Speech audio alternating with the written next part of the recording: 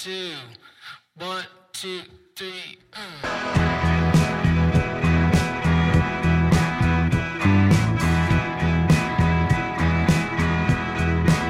Hey, thank you for listening to the Performance Anxiety Podcast on the Pantheon Podcast Network. I am your host, Mark, and we are joined by the multi-talented David Heatley from the comfort of his car. He was kind enough to chat with me about his incredibly varied career.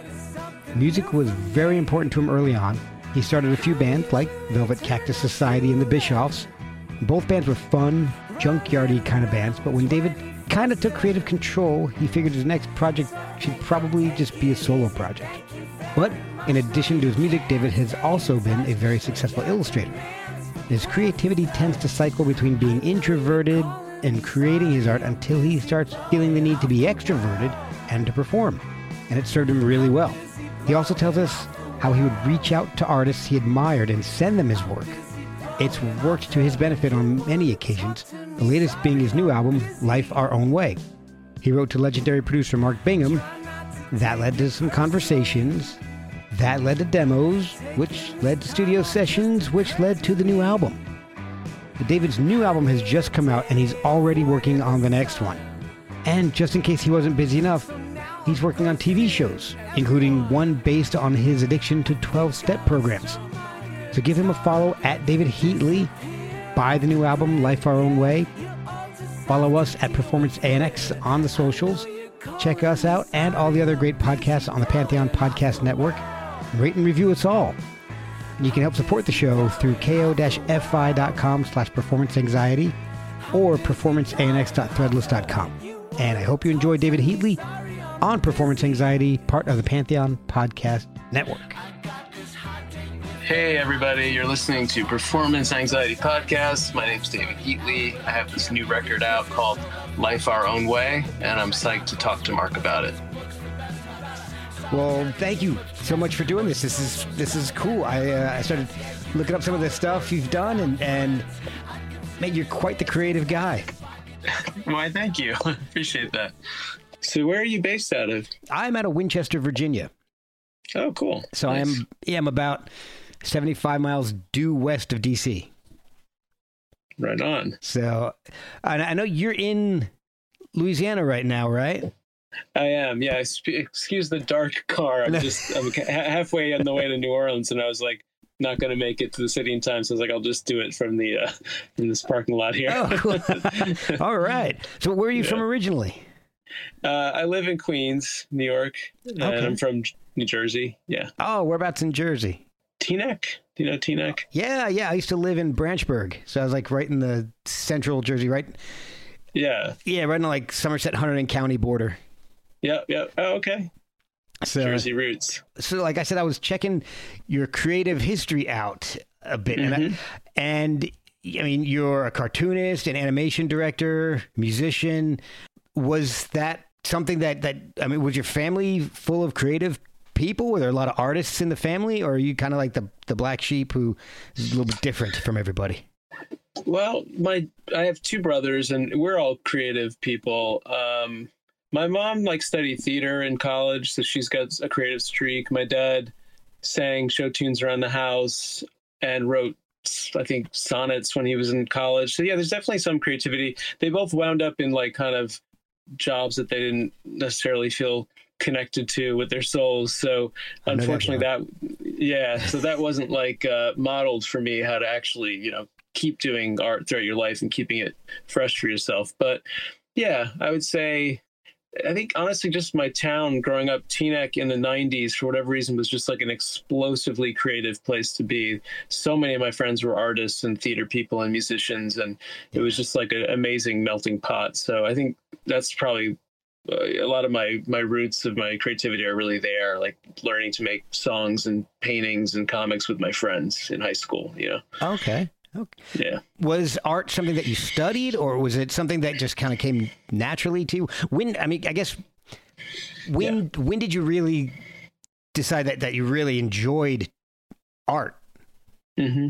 I mean, it's funny. I kind of tease my parents, because I feel like in some ways they didn't quite pick up on the signals well enough. But it's like, if you go back to me being like a toddler, practically, I'm drawing my own little picture books, like sitting under the table making my own kids' books. I have a tennis racket. I'm pretending to play the guitar. Like I was telegraphing at a very early age what I was interested in. You know, so yeah, that goes back to as early as I can remember drawing little cartoons and books and my own stories, and just like really loving the worlds of picture books, like, you know, Dr. Seuss or Richard Scarry or you know, any of these like children's books at first, and then comics later, newspaper strips, and also comic books.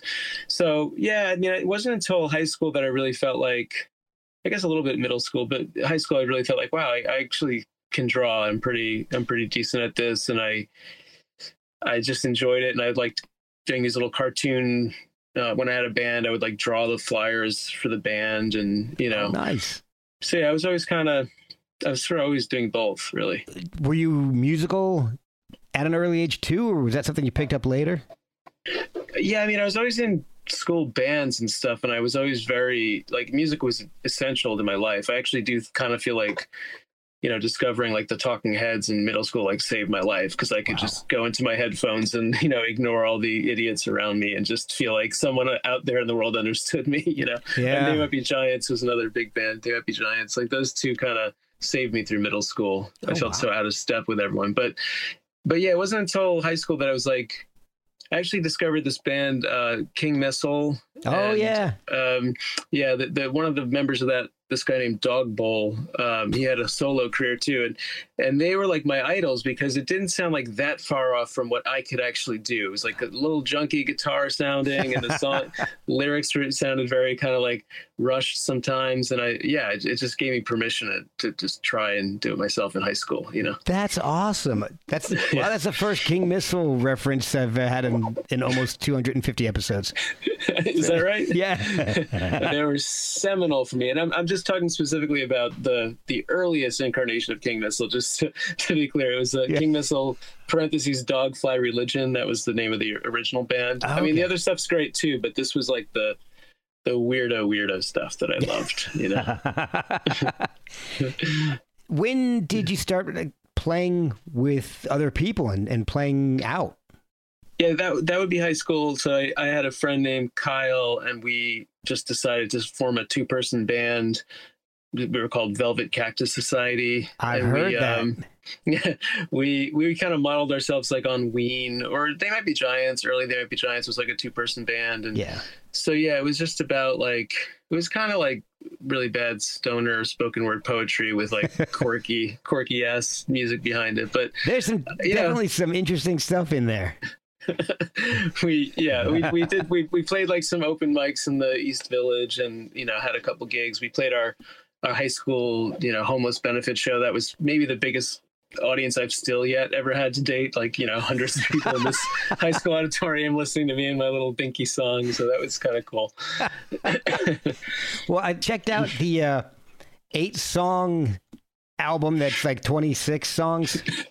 Which I thought was awesome. I love that. I love that. It's called 8 songs, and there's 26 of them on there. Yeah. And it started off, When I Sleep Naked just killed me. I'm awake. I vaguely remember the course of the evening last night. A lot happened. I was reading a book about a man who falls in love with a fish. It is his truly beloved fish, and I think of you, and I try to draw parallels between you and the fish, as though somehow we would back up whether or not you love me by how much you look like a fish.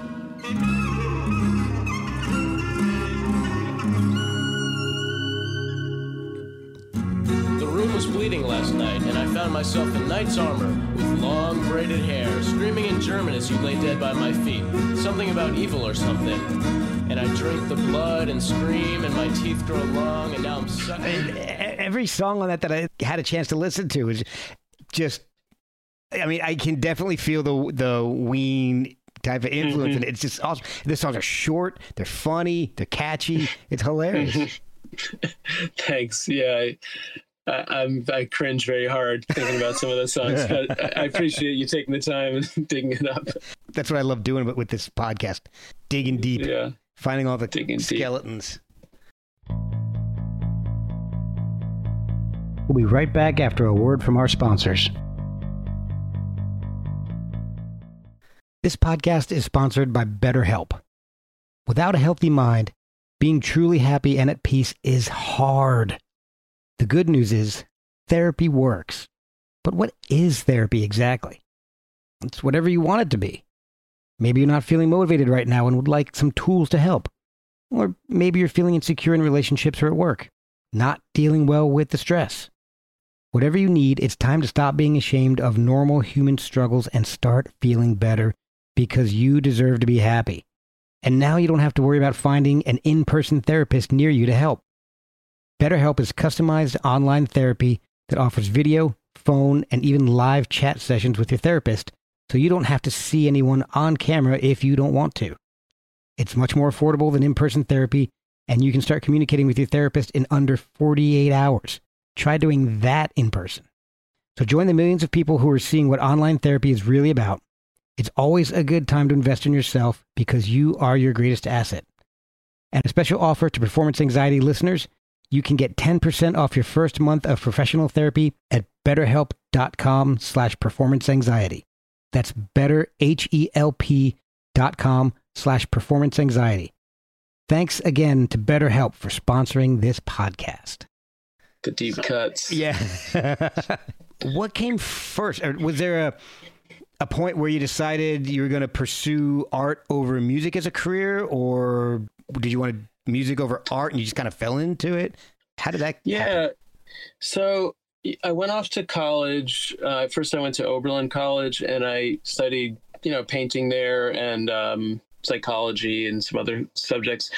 And I did keep playing in bands there at the time. And actually, when I dropped out of Oberlin, I thought, okay, I'm going to go to New York and I'm going to be a musician. I'm going to just make this my thing. Okay. And I just kind of somehow once I got there, I just sort of lost the will and really fell in love with comics and just kind of got super introverted. Oh. I seem to cycle between this introverted stages and then being a little more extroverted and wanting to get out there and perform. So this was kind of a long stretch of what, I actually really like being in my room and just drawing these comics and not having to interact with people. I'm going to do this for a while. And then it seems like once I get through that cycle, then it's the music comes roaring back out of me. It's oh, no, this is important too. And so I think, honestly, for the last 20 years, it's sort of cycled between those two. I get super intense with one or the other and not often at the same time. Sometimes at the same time, not often though. So you're not writing throughout this whole time. It's kind of like a creative bursts.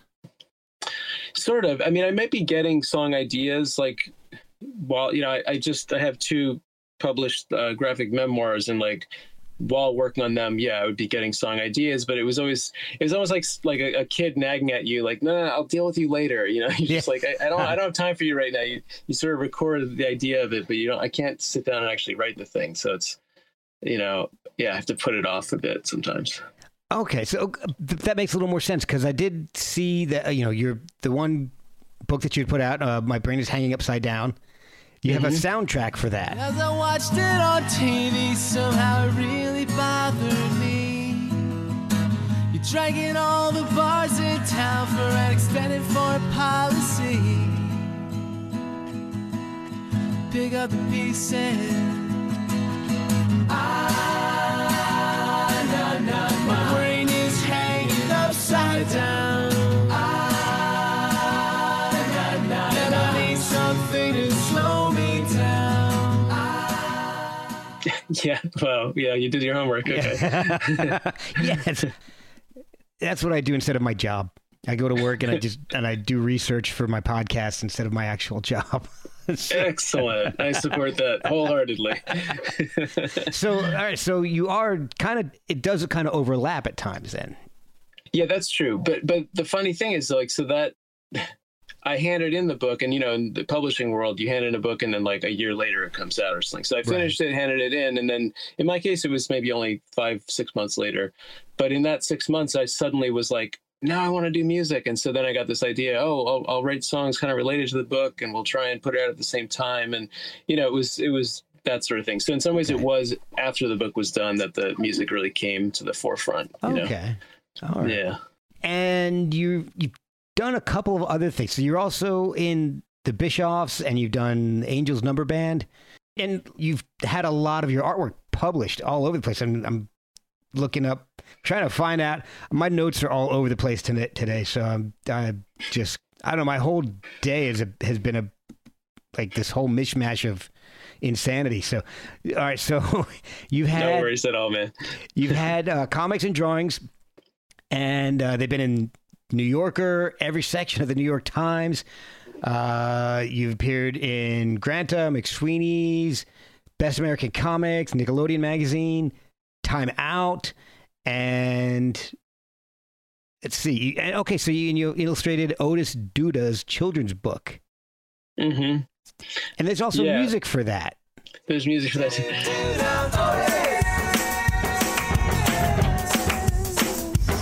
He's just a skinny kid, but he's got help. His friends are Kat and Perry and Boris,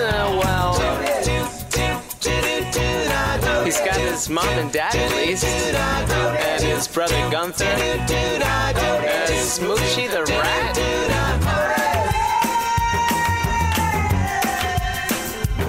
He moved from Hogshead to NYC. Now there's a kid in a potted plant living in his lobby. Please don't put a curse on me. I'll give you all the candy you want, I swear. Yeah, no, I definitely have had like quite a run of it as like an illustrator and a cartoonist. That was I've had a fair amount of success, or I'd say visibility. It's not like my books weren't like bestsellers or anything, but enough to like get my name out there. But yeah, I guess, well, in the case of the Otis Duda book, like that was a publisher came to me and said, would you like to illustrate this book by this author? And I loved it so much. I was like, became friends with her. And I was like, I'm starting to hear these like songs related to your characters. Is it okay if I like make some songs about it? And she loved the idea. So we, I would just send her these demos when I finished them, and she's like, oh my God, I love it, keep going. And so before I knew it, I just had an album of these like kid songs. And it was around the same time my kids were that age of that reading series, so it was sort of perfect. I could kind of share the songs with them and share the drawings with them, and we could bond over the Otis Duda series. That was pretty fun. Oh, that's awesome. Yeah, I went back and listened to some of that, like Potted Plant Guy and Subway Zombies. I mean, they're really cool. I like that. It's really interesting stuff. Thanks, man. Yeah, that was one of those projects that just kind of like, came out of me like a torrent too. I just would stay at my art studio till 2 a.m. and record like 3 of them or something. And, I don't know. They wrote themselves really quick. Oh, that's awesome. Yeah. Going back a little bit, what was the first thing that you had published? How did that whole career start for you? So I've always been a believer in kind of like self-publishing and then just sending your stuff to the artists you really admire the most. And that's what I've always done. Like I kind of would make my little comics and Xerox them or whatever. And then I'd get like, Daniel Klaus's address or Chris Ware and like mail it to them. And I would sometimes get a response and then, keep sending them stuff as I got better. And yeah, when I was living in Chicago, I actually was sending my stuff to Chris Ware, and he was like incredibly responsive and generous. And we wound up like kind of becoming friends, and he opened some doors for me with like a free weekly in Chicago. I did some work for them, and then he invited me to be in McSweeney's when he's editing it. And so I don't know, you sort of build on these, and it was never, for me, it wasn't like networking to kind of try and get somewhere in my career. It was like I just had a genuine connection and interest with this guy's work. I learned him to see my work, but that often is how these things happen for people, is like you just extend yourself to the people whose work you love the most, and most likely they'll feel some affinity for what you're doing because you're so deeply, in tune with their work. So yeah, that's how it's sort of always happened for me. Just like focusing, and the New Yorker was the same thing. Like, I was like sending my stuff to Francoise Mouly, who chooses the covers,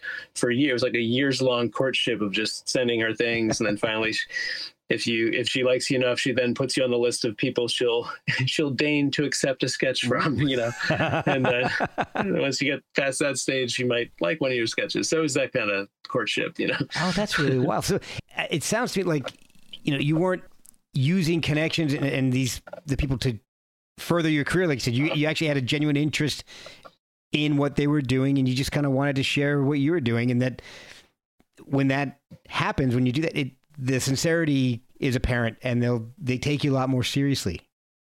That's exactly it. Like, I've never written some kind of like, letter or email or something, just trying to ingratiate myself. I only ever write from the heart. Like this, look, your work means the world to me, and here's why. And then like, if you happen to like my stuff, here it is too. And then, yeah, you'll see what happens. That's always kind of what I tell people is, just extend yourself, because you'd be surprised at how few people actually do write and try and get in touch with people. I mean, it's kind of rare. So it does cut through, you know? Yeah. So when did you start working with or playing with the Bischoffs? Is that something that you formed, or is that something you joined? Yeah, that was definitely my band. It was like 3 of my close high school friends, honestly, when we were like way out of high school, though. We were like 30 or something. So it was like a high school band, like, you know, after the fact. And I'm not sure. I think it just, it sort of naturally started. One of my friends was like, hey, we should just get together and play some of your songs. And then it was like, this other friend was like, why don't I join? And then the 4th friend. And before we knew it, like, we had this kind of cool format, which is that I played an acoustic guitar. My other friend played like an acoustic guitar with a pickup so he could make it electric. The drummer played a school desk. He just like would bang on a school desk and we would mic that. And then the other guy played like a tambourine and sang with us. So it was just this kind of 4-part harmony, acoustic junky mess, which was great. It really it worked out pretty well. That's hilarious. What do you play? The electric desk.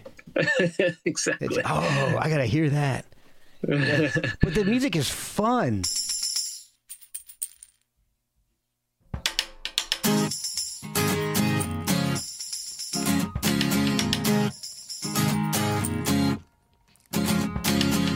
You're such a brilliant little mastermind creator.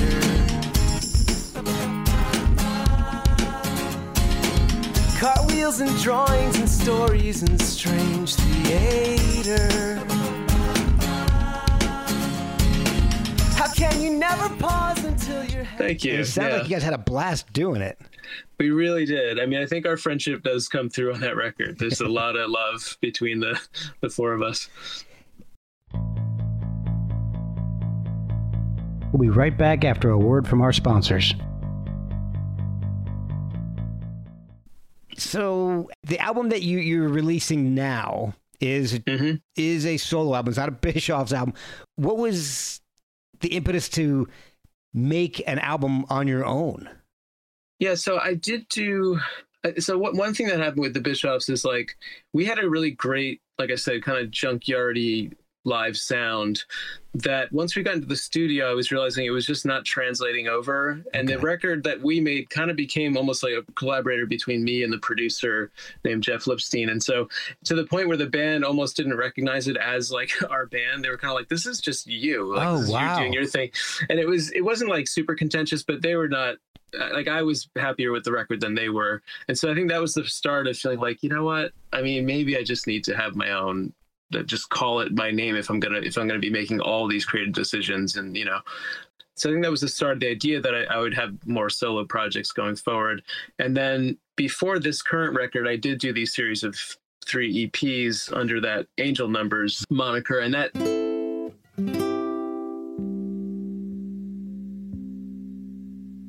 Sexified. This puts the nail in the coffin of me ever being sexified.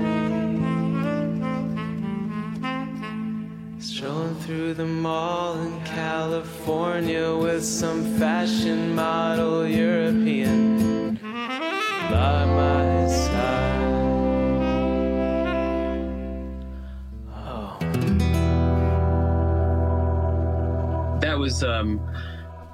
That was, that could have been a full-length album, I guess, but this is really my proper, like, debut, like, collection of songs as an album, as a statement, and those were sort of EPs, like, you know, getting me here on the way here, basically. Okay. I do like Dream Puppy and Davy Curly Jets. I love that song. That's a great song. Such a dynamo fighter. See him coming and they turn the shade whiter. Every night of the week he ups the ante when he's out on the streets or with the other vigilantes. Please, can you hear me, Davy Curly Jets?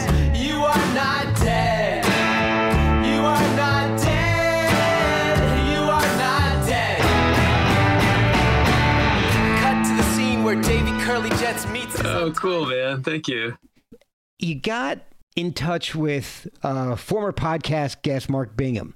Yes. How did that happen? How did you get, because that dude's like a legend. How did you get in touch with him and start working with him? I know. I'm sort of pinching myself, to be honest. I guess it's what I just described to you, which is that, so Peter Stampfell's record came out, and I had already been a fan of the work he's done with Mark going back years. I just love Mark's production on Peter's records. And so when this new, 20th Century album came out with 100 songs, I was like gobsmacked. And to me, I mean, Peter's wonderful. Like, to me, the production of those albums are what make them like just absolutely stellar. And so I essentially just wrote Mark a fan email and just literally gushed. I probably off the top of my head could, pick out 20 different songs, and here's what I loved about this one and that one, and your choices here and there.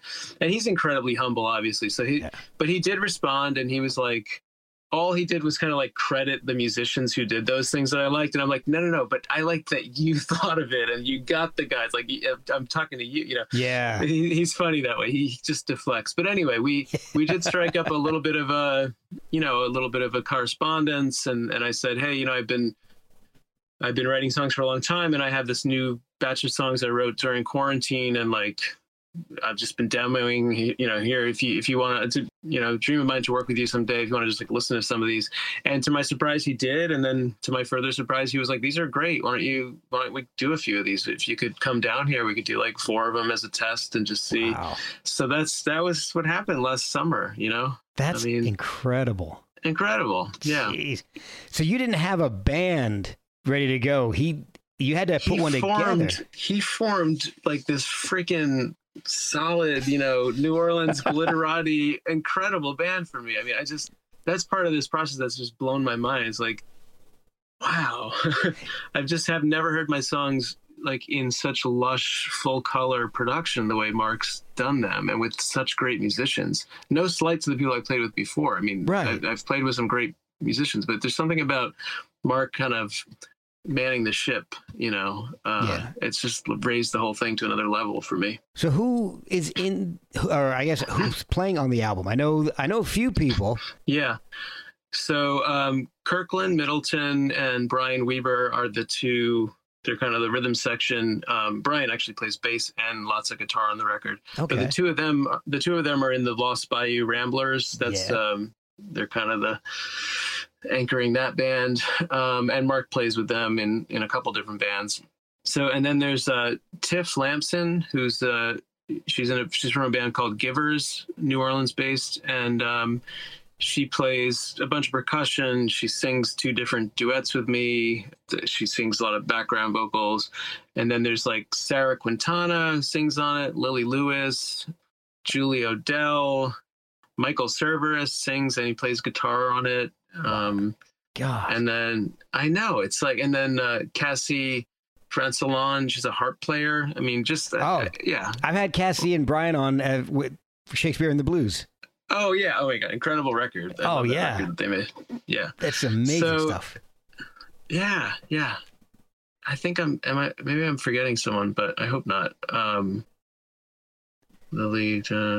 Oh, and then Jana Sasala played flute on it. I think that was it. Man. Yeah, I know. Mark's it was like, I was gonna say the kitchen sink, but it's way more tasteful than that. Yeah. He didn't just throw everything at it. He very carefully curated and chose these people for each song. Yeah, exactly. And if Mark Bingham says, "Hey, come on over, I got something I want you to be on," you're doing it. Yeah, exactly. Sarah, and with the bonus thing was I just thought, okay, it'll be really cool to play with these musicians. I'll never see them again. Right. No, I made friends. I have all these friends now down here thanks to Mark. That's awesome. So yeah. And I remember sitting with Sarah Quintana, first of all, now I'm all a fan of all of their music. Yeah. I didn't know any of them. And now I'm like, oh my God, they're all incredible. Yeah. So Sarah, I'm a huge fan of her songs. And we're just sitting together during the session and she's just looking at me and she's like, do you know who you have on your album? And she's like, you have this person. And she looks at me and she goes, who are you? I was like, yeah, exactly. Who the hell am I? God, I've been listening to it for days now, and there's some beautiful harmonies on some amazing duets, like On Your Side, If We Became Lovers, two of my favorite harmonies and duets. I mean, those are awesome tracks. Thank you, man. Thank you. I'm very pleased with those two. Yeah. Till you became lovers.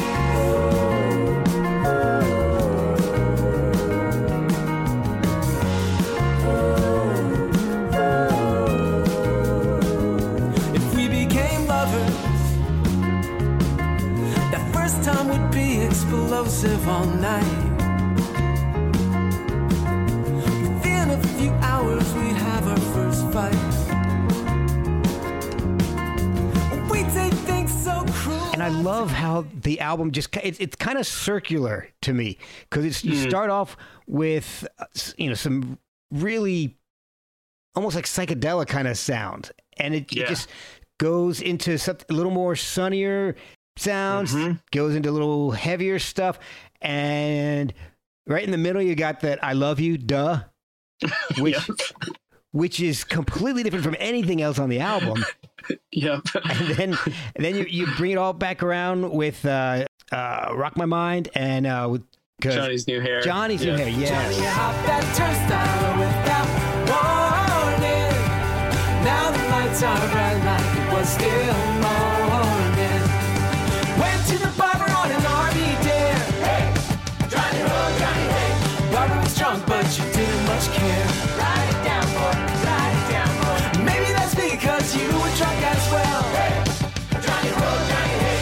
Now you don't look too much like yourself. Write it down, boy, put it in that for Johnny, you got that hairstyle. It just kind of ends as heavy as it begins, but there's so much in the middle. It feels like it just goes in a perfect circle. I love albums that do that. Oh, that's cool. I didn't really make that connection myself. I'm happy to hear you say that. That's interesting.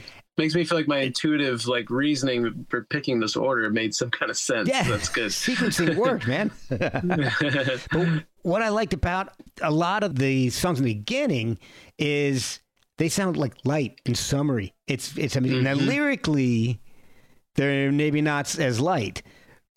But musically, they're like If We Became Lovers, sounds so bright and happy. But lyrically, man, that's some not happy stuff, kind of. It's a very dark song. Yeah. It really is. Yeah. I think that's why Mark liked that one so much too. Is like, let's just make this really feel like, I don't even know what, the Carpenters or some kind of 70s yes, AM gold kind of. I love that stuff. I just love it. But then the lyrics are very much incredibly cynical and heartbreaking in a way. What song changed the most from the time you sent it to Mark to the finished album? Is there one that transformed a lot? Yeah, let me think about that. I mean, really, all of them did, but probably I Love You, duh, hearing it. First of all, I always did conceive of it as a female lead singing that song. It's like a bratty girl rap that just came to me and kind of bugged me for literally a couple of years. And it was like, are you going to record me or not? And it was like, I guess I got to record you. and I demoed it myself, and I felt so awkward doing it. I was like, I can't pull this off. So the idea, when I finally got to the studio and heard Sarah do this rap that I wrote, it just blew my mind. I was on the floor, crying, laughing. It was so much fun. And then Mark just changed my little dinky Casio beat to just crazy Phil Spector wall of sound nonsense. It was great. I wasn't expecting that. You must be some kind of idiot not to notice me staring. Do you see what I'm wearing? Now you just act like you don't care when I walk by. I had you pegged for a smart guy, but you don't seem to want no part of my heart. Why? I got this feeling if we were to get together, you'd hit my pleasure center better than anyone ever. Rip my sweater, I'll let you do whatever. Bring another girl if it won't upset her. I could get her in the mood, make this a double header. That, right in the middle of that, where did this come from? Right. It's startling, but in a really cool way. Good. I'm glad. Is there a song that really didn't change much from the time you started recording to the time the album came out? I mean, the only one I'd say, like, Rock My Mind, Mark definitely added some, like, really tasty choices to it. But I think, like, that one, I actually had a studio demo of that I sent to him. And I feel like it was, the bones of that were pretty well worked out. So I don't think that changed a whole lot. Again, he made some really nice, subtle tweaks that really helped. But, yeah. How long did it take to record the whole thing? It was honestly like lightning quick. I mean, I went down there in May. We did 4 songs in just a few days. And then I was like, I want to do a ton more. Let me come out. I came down and did like 11 more songs in 10 days. Wow. So I think just a month later, it was like mastered. I mean, you know, by September or October or something, it was done. So yeah, we did it really quick. Were all the songs written out before you got to the studio, or were there any that kind of were created in the studio? None were created in the studio, but Mark has a great way of working. We're actually doing this album. I'm down here recording with him again. That's where you found me. And this album's pretty different process, but for the Life Our Own Way project, he had this really cool method, which like he didn't teach anyone the songs. He had people listen to them, but he's like, when we get in the room, that's when we figure out the song. And I would just sit there with my guitar and play it for people, and everyone made up their parts, like, and they would try a few different things. Wow. And then like, before we know it, we're just tracking. And then, you know, 3 takes in, we've got the take. And like, he believes, and this is the way I work too. It's like, it's very intuitive, and it's very much in the room, in the moment, in the air between the people in the room. And that's how the best stuff. So that's definitely the band process. And this time he wants to be a little bit more like, we're kind of making more like of a back rack album where he wants to really make lots of nice little parts for everything, which I'm very cool with. Oh, that is awesome. So, yeah. You know, it makes it a little easier when you've got some pretty amazing professionals working with you, like guys from the Lost Bayou Ramblers. I mean, yeah, you don't get much better than that. Those guys are incredible. Incredible. I know. Pinch me. So one of the things in reading about you and trying to do as much research as I can is I found the books that you've written. So we discussed one, but you've got another book that I've got to find. I've got to get this because this sounds so fascinating. Qualification. Mm-hmm. Yeah. This is amazing. So you kind of became I don't even, I guess I want to say kind of, I guess maybe it was an addiction to 12-step programs. Yes. That's the graphic. It's a graphic memoir about, you know, I was raised in a 12-step household, which was a bit culty, honestly. Okay. And it was sort of, you know, it was like shoved down my throat since my early teens. And it wasn't until I turned 30 that I finally kind of felt like my life was a bit of a mess, and maybe I did need a program or two. And my mom never let up since I was a teen, just kept pushing it on me. Yeah. And then, the story is really about getting sucked in and going to these programs myself, and then finding myself 6 years in completely addicted to the program itself, and like piling more and more meetings on, more and more programs, thinking like pathologizing every part of my every behavior was suddenly an addiction. I mean, I'm not saying everyone's like that, but that it was sort of like the exact wrong thing for my personal dysfunctions. It was like all it did was make me crazier in a way. So you're going to like 12-step programs for issues you didn't even have. By the end, yeah, that's when this really honestly drove my wife Rebecca absolutely crazy, which is a lot of what the book is kind of about. Us and like, will we stay together? And we did, we worked it out. But yeah, by the end I was going to AA, a meeting every day, and I didn't even drink. So that was where she was like, drew the line, like, wow, you have lost your mind. Why are you going to Alcoholics Anonymous? You don't even drink. That's amazing. That's wow. There's an adaptation of this coming out possibly in the future. Yeah, we're pitching this as a TV series now, me and a co-writer, a friend of mine, and a production company. So we actually have some pitch meetings like when I get back to New York, which is kind of cool. Oh, man, that sounds amazing. Yeah, I would say we're far from having a show. It's really just like conversations now, but it is exciting. It's definitely like where I want to point my career. I want to do like more TV and music, basically.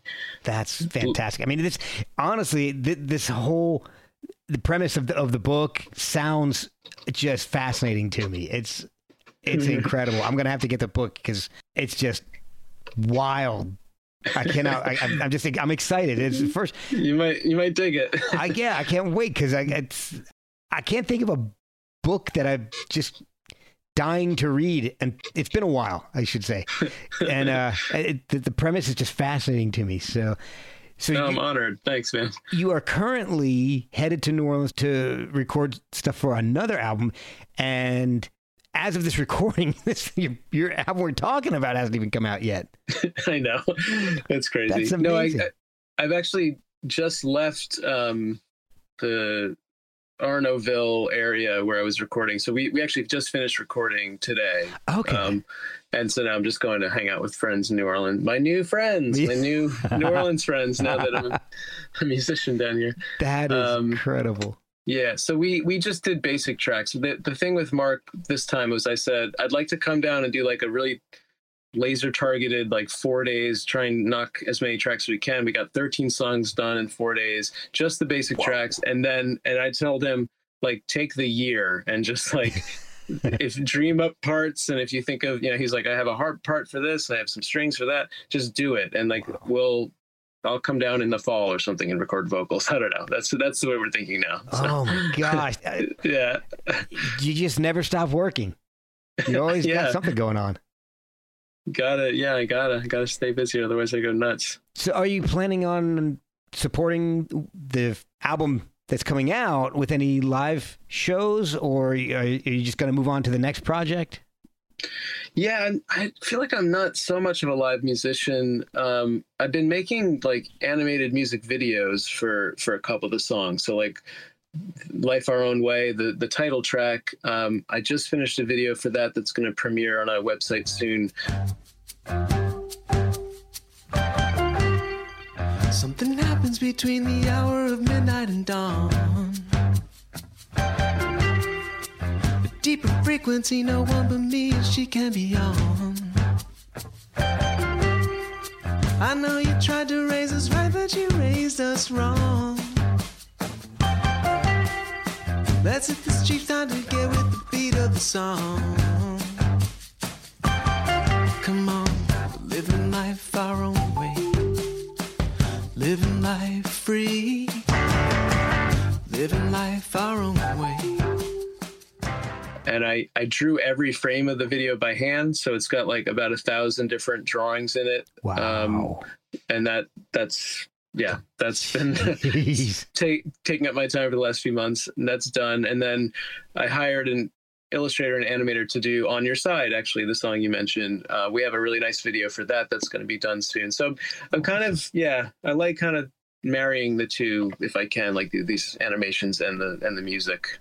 And maybe I'll do like a small show in my neighborhood or something just for some neighbors, but I don't know if I'm going to play out too much right now.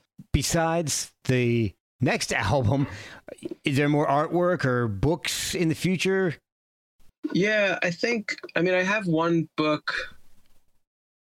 So after qualification came back, I actually have done a series of these like small little books that I serialized on Instagram first. Oh. So I would draw, like, on Instagram you can have up to 10 different slides for a post. And so I'd make these like 10-page chapters, a post at a time on Instagram. And I wound up making 3 like kind of little novella sized books, and 2 of them I self-published, and the third one I haven't self-published yet. So I'll probably try and print that up in the new year or this year. I don't have any other comics planned for right now. I'm really, really kind of want to keep doing the TV thing. Yeah. I have my own show I'm pitching, and then the musician I mentioned, Tiff from Givers, who sings the duets with me, we've really become friends, and I'm actually trying to develop a TV series with her too. She has a great idea, so we're like an animated series for her. So yeah, there's like a bunch of that kind of stuff I want to do. Oh, that is awesome. So how can people pick up Life Our Own Way and follow you and find out what you're up to? find out when the next album's coming out, find out, maybe follow your art as well? Yeah. I mean, the best place to follow me is just on Instagram. It's my name, David Heatley, Heatley, one word. And then, Life Our Own Way is going to be streaming everywhere February 11th this year. So I'm not doing any physical copies, but it'll be on every platform you can imagine. And like I said, the music videos will be up on YouTube and probably also on my Instagram page. So, awesome. Yeah. Well, man, I've enjoyed listening to it. It's been a blast talking with you. I really do appreciate you taking the time from your drive and chatting with me about your music and your art. It's really been a lot of fun. Oh, for me too, Mark. Thanks for having me. This has been great. I know that I'm rusty, but I hope you can trust me, 'cause I'm on your side. If you would let me, I would love you so gently, 'cause I'm on your side. I know your heart has been shuttered for a while, and rushing into loving is no longer your style. But if we take a step together, you would realize forever I'll be on your side. As soon as I see you, it's not hard to bear.